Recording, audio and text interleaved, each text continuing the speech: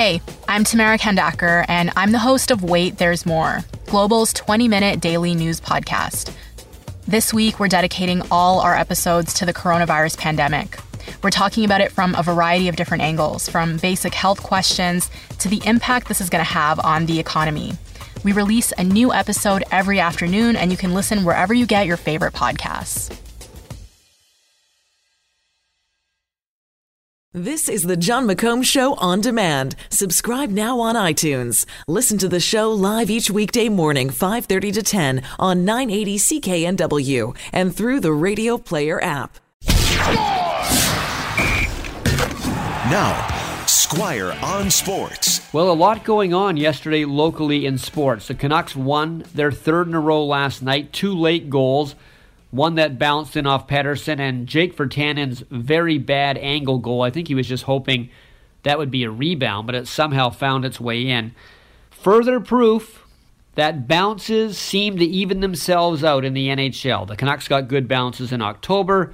They got no bounces in November. Now it's starting to go their way again. They have Nashville tomorrow on the road.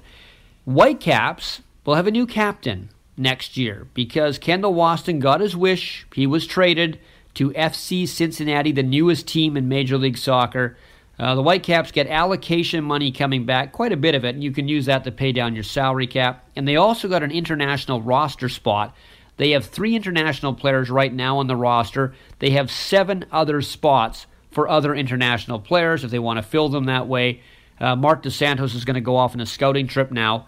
He's going to look at European players. Carl Robinson was really stuck on getting South American players. DeSantos is going to start looking at European players more than South American players. And the Lions brought in DeVone Claybrooks as their new head coach. It is a bit strange when you go from the winningest head coach in CFL history to a guy who has never been a head coach. But DeVone Claybrooks, on the surface, looks like the perfect pick. Is he the best man for the job? We won't know that for a couple of years, but just looking at him, he built a great defense in Calgary. It was a championship-winning defense. A lot of good CFL coaches have come out of Calgary, and he's a character. He's gregarious. He wears shorts all the time. He wore shorts at the Grey Cup this year in Edmonton, and he always wears his hat a little bit to the right like he's the Fresh Prince of Bel-Air. The guy will be fun to deal with. I think the audience, the fans will take to him, the players will take to him. Why not go in a completely different direction? Now all the Lions need is to convince David Braley to sell the team to somebody younger. Squire on Sports. Catch Squire Barnes tonight on the Global News Hour at 6 and on 980 CKNW.